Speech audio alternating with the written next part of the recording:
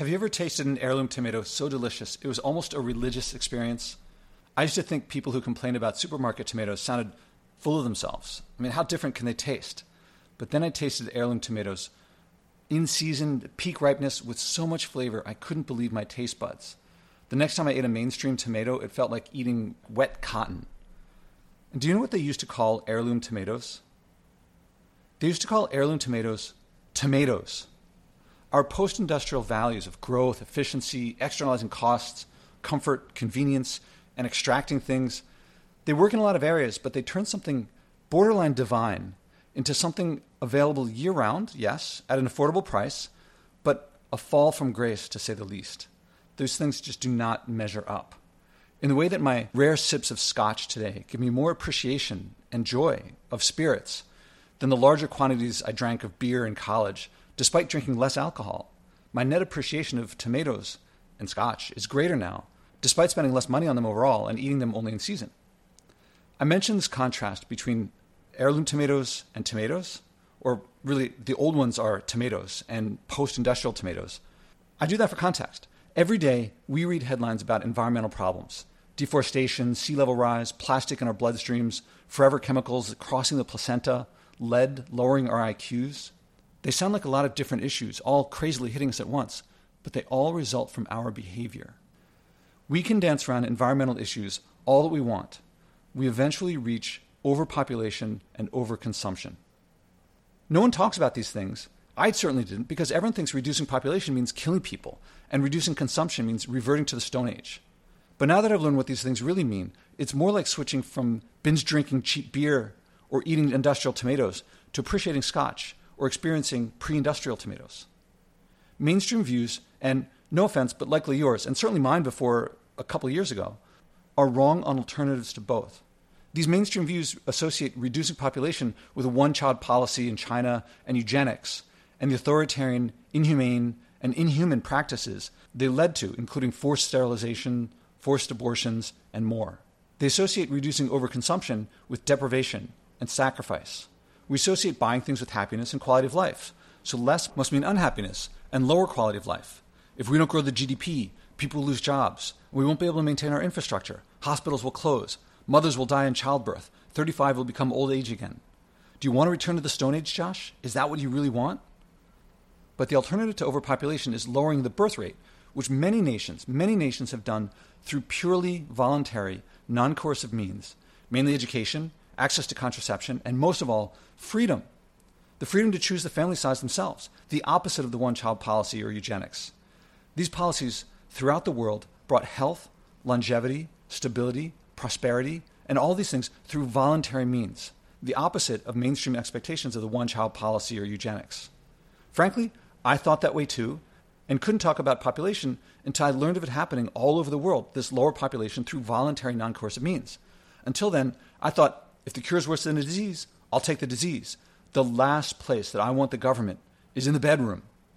As it turns out globally, the government is in the bedroom these days, promoting larger families based on disproved economic myths, trying to coerce people into larger families. The government is in the bedroom pushing more kids, perhaps with the best intentions, but erroneously believing that putting more people on the planet is going to improve life. Maybe centuries ago that was definitely the case. Not the case now. Over the past hundreds of thousands of years, humans have kept our population at replacement. We think that it's been growing like crazy. The past few centuries it has, since stumbling into fossil fuels, giving us all this free energy. But these are an aberration that we have born into, erroneously seeing as normal. For the 200,000 to 300,000 years, much longer than the past couple centuries, of human existence before agriculture, our ancestors lived, contrary to my expectations, but they lived longer, healthier lives than in the past 10,000 years until recent living memory. Then very recently it's gotten higher, but even now we're making ourselves sicker and dying earlier than our parents for the first time. Our lifestyles are making us live shorter, less healthier lives. People associate consumption with quality of life. More stuff can improve life if you're on the cusp, if you're living marginally. But people that you and I know, we imagine ourselves cousins with such people eking out a living as if we're on the border with them too. But on the contrary, you, very likely, I don't know you exactly, but you and probably people you know are probably benefiting from the people who are really suffering, and we're probably contributing to that suffering. We are contributing to it if we're paying for things like single-use plastic, flying, heating our homes too much in the winter, cooling them too much in the summer, because when we put our money down to pay for these things, we are driving that system. The alternative to that system is joy, community, connection, freedom, fun, meaning, and purpose. You and I don't know you, but probably you and I are not on the margin. We have so much stuff. We Americans, we Westerners, we industrialized people, we have so much stuff. Advertisers spend billions to make us want more because we know that it does not improve our lives, and they're trying to make us think otherwise. Since Earth's carrying capacity without fossil fuels is, as best I can tell, about 2 billion people, contact me or look in the blog for why I have these numbers. Leveling off our population at 7.8 or 8 billion does not move us away from the population collapsing. The solution is to copy what many people around the world have done, to choose to reduce birth rate globally to well below replacement and to consume less. 1.5 children per woman globally brings the world population down to 2 billion by about the year 2100. Now, if you heard in what I said, classism, nationalism, sexism, or racism, in anything that I've said, you stuck that in yourself. Such preconceived notions are not helping anyone. There's nothing racist or any of those things in what I said. Reducing consumption and number of children in rich nations, those things are easier physically. We have much more resources to reduce. But people here are so entitled and so spoiled that in our minds we think it's harder for us.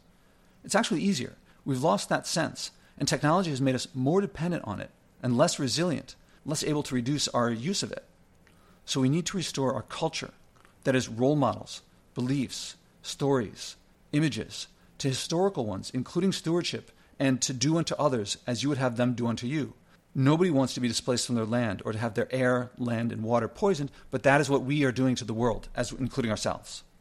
On a personal level, I've reduced my consumption and my waste from average American levels by over 90%, all improving my quality of life. None of these things have been deprivation or sacrifice, although I expected they would be before I did them.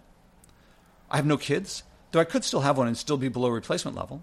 I doubt I'll have one because I just could not look my child in the eye, knowing what world is in store for him or her that I have contributed to for so much of my life, and that people around me, I am working to stop our contribution to that degradation of Earth's ability to sustain life. Yes, so by my living as sustainably as I can, if you're a parent, I'm improving your kid's future possibly more than you are. Yeah, I said it. I might be helping your kids to a better future more than you are. Well, you can change that too. If you're like most people, facts, figures, logic, and instruction, however simple and sensical, won't influence your behavior.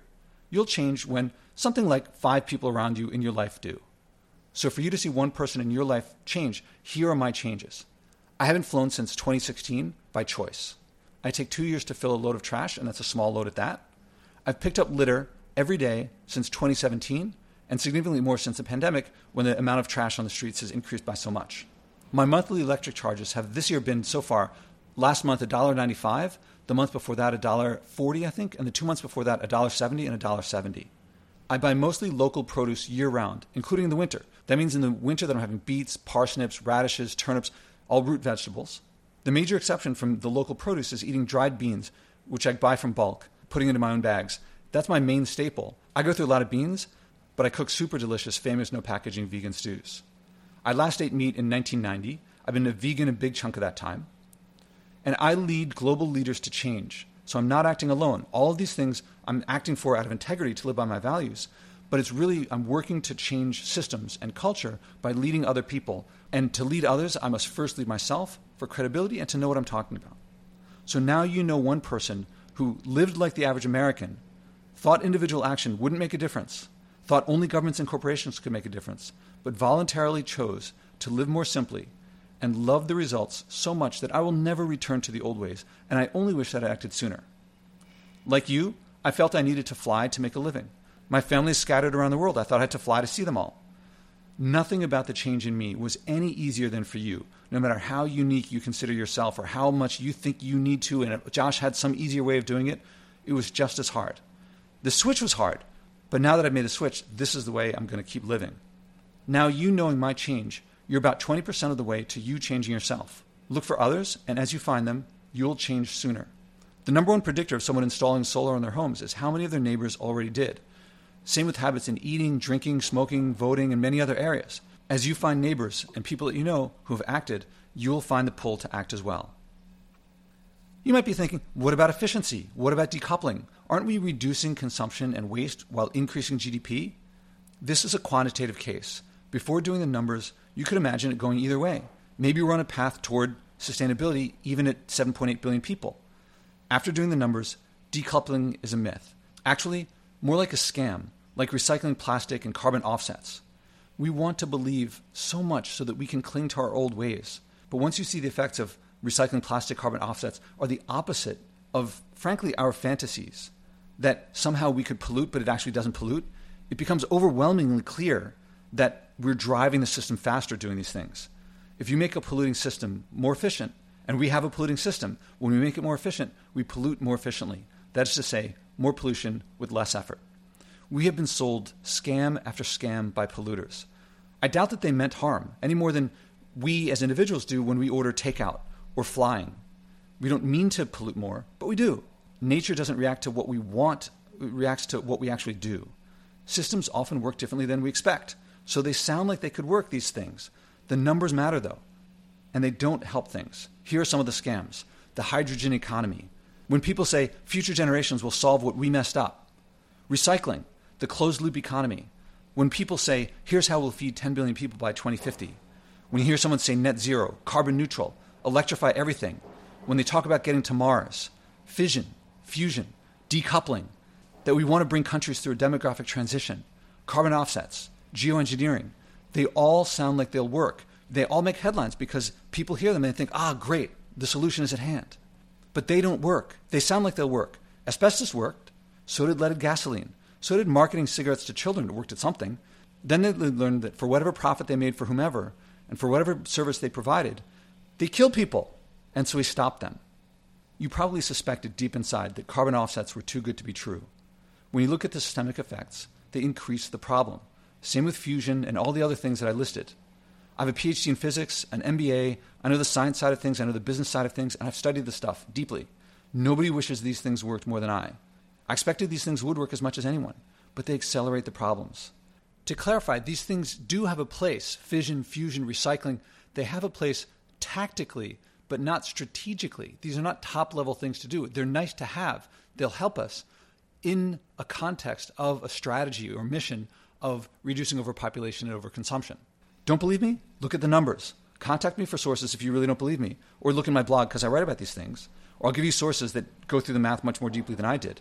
As it stands, the indicators are all increasing, especially carbon dioxide in the atmosphere, plastic in the ocean, deforestation, extinctions, and forever chemicals like PFOA. They're everywhere. And they're increasing. For generations, we have known that we are impacting too much.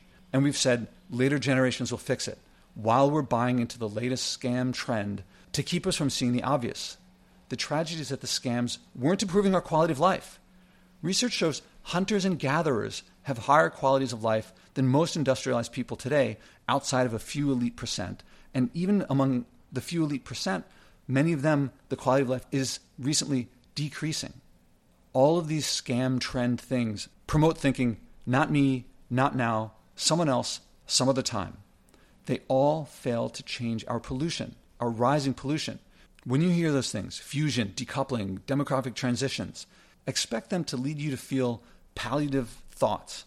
Things like, despite all the problems, you aren't responsible. Your pollution doesn't count. Keep buying, keep consuming, keep flying. Don't change.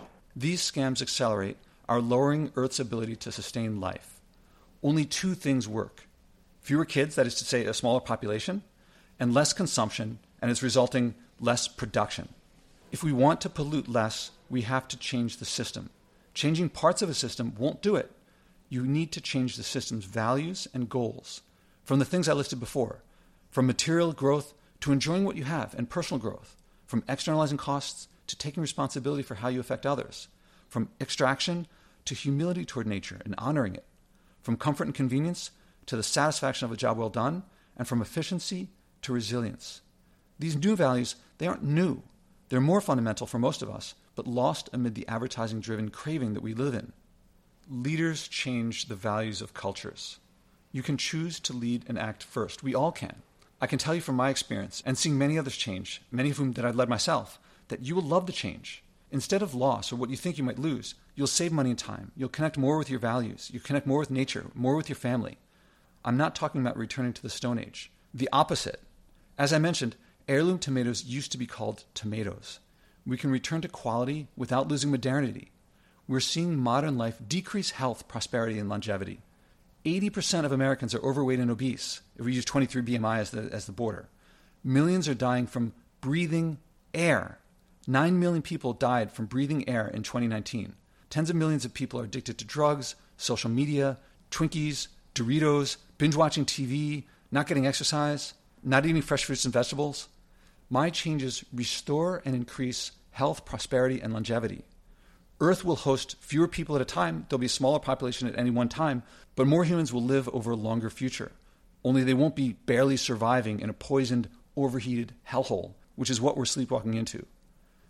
The route that I'm talking about leads us to living happier, with a bit less stuff, more healthy food, more delicious food, cheaper food, closer to family, less flying and shipping, but more appreciation of our world, ourselves, and what we have. What's so great about 10 billion anyway? If we have to level off, and we do, why not at a sustainable number? 2 billion was more than enough to create Einstein and Mozart. A few hundred million produced Buddha, Jesus, Aristotle, Lao Tzu, Muhammad, Confucius, and the pyramids. We are overcrowded. A Buddha or Jesus today, born into favela in destitute poverty, might never realize his or her potential. Maybe they're there, and they're just struggling to live just to survive, and not realizing the genius that they could bring to the world. We can change that outcome. Most people focus on, here's one little thing you can do for the environment, or telling people how dire the situation is, all that doom and gloom. I'm not going to stop them, but they base their work, their intent to change the world, on extrinsic motivation, often coercion, ending up making people feel guilt and shame. I work with intrinsic motivation, motivation that is already inside you, but unique to everyone. I don't care if the first thing you do is big or small. I care that you care what you do, because if you do care, you'll find what you do meaningful. You'll do it again. You'll influence others. So big or small at the beginning, you'll eventually reach big. And big that you share, that multiplies. That changes culture. That changes the world. It also changes your community, so it becomes easier and easier all the time. You might feel like you're swimming upstream at the beginning, but eventually you find yourself swimming downstream. You will influence others. If you want to stop someone from doing something, a great way to do it is to judge their first attempt. I do the opposite. I support after first listening. I've taught many people what they're now calling the Spodek method, to find your intrinsic motivation to act on the environment. If you watch my third TEDx talk, you'll hear me talk about my sledding hill. People find their sledding hills. You'll find that when you find yours, you want to act more. When you act for your reasons, you'll find meaning and purpose, independent of the magnitude of what you do, and you'll want to act again. Soon enough, you'll influence the people around you. The biggest change you can make is to lead others. A lot of people think, what's the biggest thing I could do? Is it stopping eating meat, stopping flying, lowering the thermostat? Leading others multiplies any other effect. To lead others, you must first lead yourself. The Spodek method does so. It teaches you how to lead yourself and one other person, have them lead you. After you've led yourself and someone's led you, you can lead others with the Spodek method. You can lead more and more and more people to joyfully living sustainably. My next book, which I'm working on, will teach it in depth, as will upcoming courses, which I'll put online. For the time being, you can listen to me teaching it to one of my podcast guests, Jonathan Hardesty. I'll put the link in the show notes to his episodes. If you go to his third conversation with me, you'll hear me describe step by step how to motivate someone to share and act on their environmental values, to create joy, freedom, fun, community, connection, meaning, and purpose. You can lead others through the method, and they can lead you. You'll love the experience and all it leads to. Leading others and teaching them to lead yet more others and teaching them to teach others will transform culture. That way it grows and grows and grows, virally, but not like the viral in the Matrix. This is to act in stewardship through leading ourselves and others, starting with individual action, because systemic change begins with personal transformation. We will change systems. We will change culture. We will change the world to where industrial tomatoes and all the things, Twinkies and so forth, that all that implies are a sad memory of humanity's brief addiction to craving. And tomatoes are tomatoes, unspeakably delicious, and that joy and beauty of nature and each other and humanity is what our lives will be about.